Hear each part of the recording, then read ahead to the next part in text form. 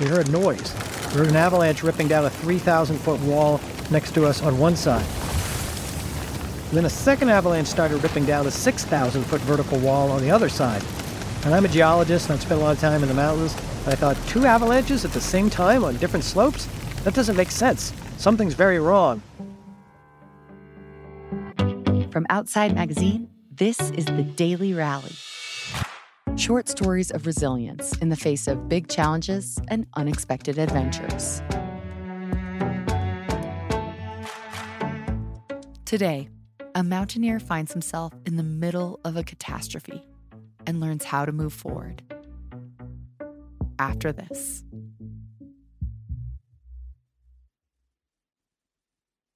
I'm Jim Davidson. I live in Fort Collins, Colorado. I've been a climber my whole life, but I have emigrated out here when I was in my 20s to be near the mountains from my home state of Massachusetts. I had one of the biggest challenges in my life when I was climbing Mount Everest in 2015. I've been a climber for a long time and finally was going to grapple with that chance to grab my dream of climbing Mount Everest. And I was at Camp 1 at an elevation of about 19,700 feet. And I was camped in a small tent on the glacier. In the moment of crisis, the avalanches roared towards us. I yelled at my tent mate Bart to get outside the tent because we don't want to be in the tent because those avalanches could kind of push the tent under more easily. And then all of a sudden, our tent shot up into the air, kind of hovered for 2 seconds, and then dropped back down. And it went up again and back down again.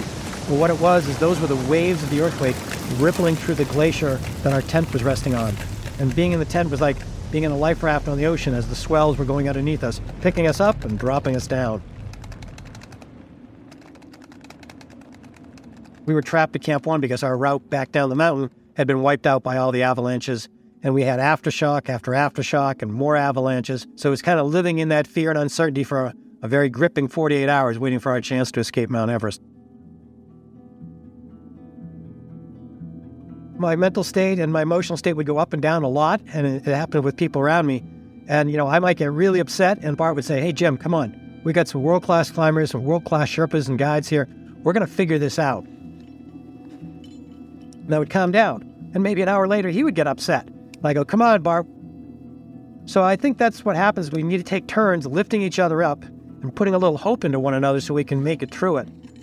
Also, I was looking inside myself a lot because we had 48 hours just to lay in the tent. We couldn't take any action until we could get off the mountains. And I would find myself thinking back on lessons that my dad and my old climbing partner Mike had taught me. So I was kind of pulling strength from my past as well as trying to grab some hope from the future to get back and see my wife and kids. Climbers have been going to Mount Everest for over 100 years, and there's never been an earthquake like that while they were on the mountain. This one was an especially bad one. It was 7.8 magnitude. It was the biggest earthquake to hit Nepal in 81 years. And very luckily for us at Camp 1, nobody was hurt or killed, which was an amazing, lucky coincidence. But sadly, in base camp, they had a bigger problem. There were 70 people wounded and 18 people killed instantly. So it was the deadliest day ever on Mount Everest. After the helicopters were used to move the wounded off to field hospitals, we were eventually able to get everybody out of Camp 1 and off the mountain. When we were descending from Mount Everest, we began to see the damage around us. It wasn't just us climbing on Everest. It was these people's homes, their communities. They had lost loved ones. They had lost neighbors. And we realized that that was a much more important thing than any climb or any other recreational activity. And so we were trying to spark some hope and resilience in them by helping to lift them up. And it kind of reflected back. So we're taking turns lifting each other up, and that's energizing. I've actually found that over the years, as you look back on something traumatic, you say, can't change that bad thing. And so you have to kind of fight that urge. And there are some dark days, but instead you try and move forward and say, I'm going to instead use this as a strength. And that's what they call post-traumatic growth. We all have something that drives us forward. For some people, it's playing music. Others, it's marathons or meditation. For me, it's mountains.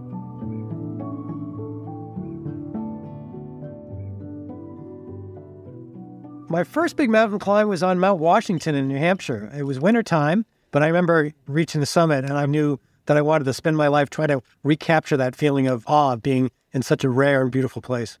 And so I wanted to go back because I still wanted to climb Everest, but I was afraid because I didn't want to go through that again. And the question is, how are you going to rise up, take on that next challenge ahead with resilience?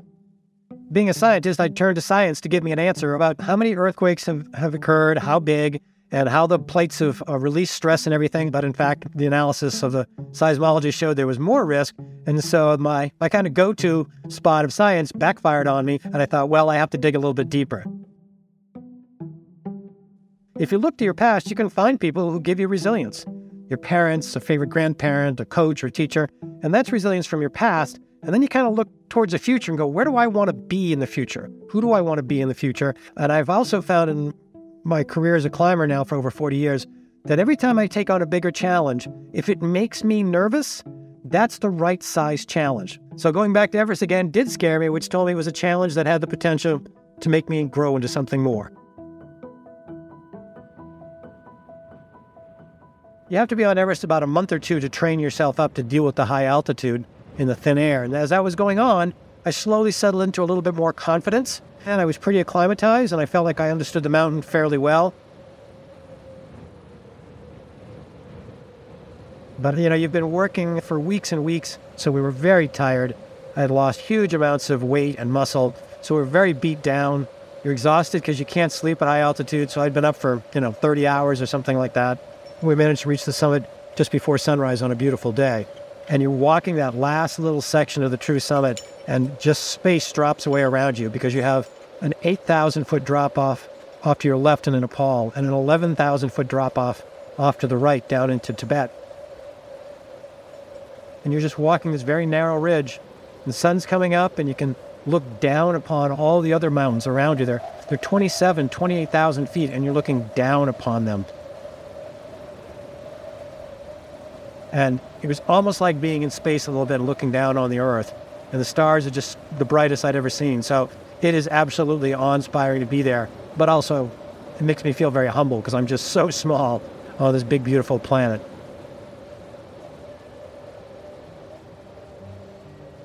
One thing I've learned through all this is that even though life is busy and crazy things can happen, you have to take time to fill up your cup with resilience. Whatever it is that brings you joy and awe and that you love spending your free time doing, take the time to do that even when you're busy, even when there's a lot going on. So you're the strongest version of you possible moving forward to face that next challenge or opportunity ahead.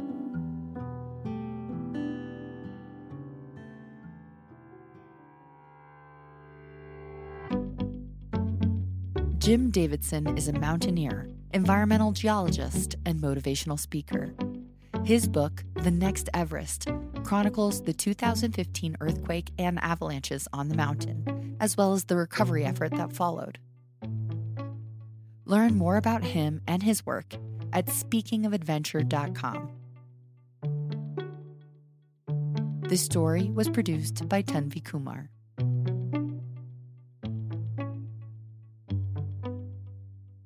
We want to hear your stories. Please nominate the people in your life who found a way to rally.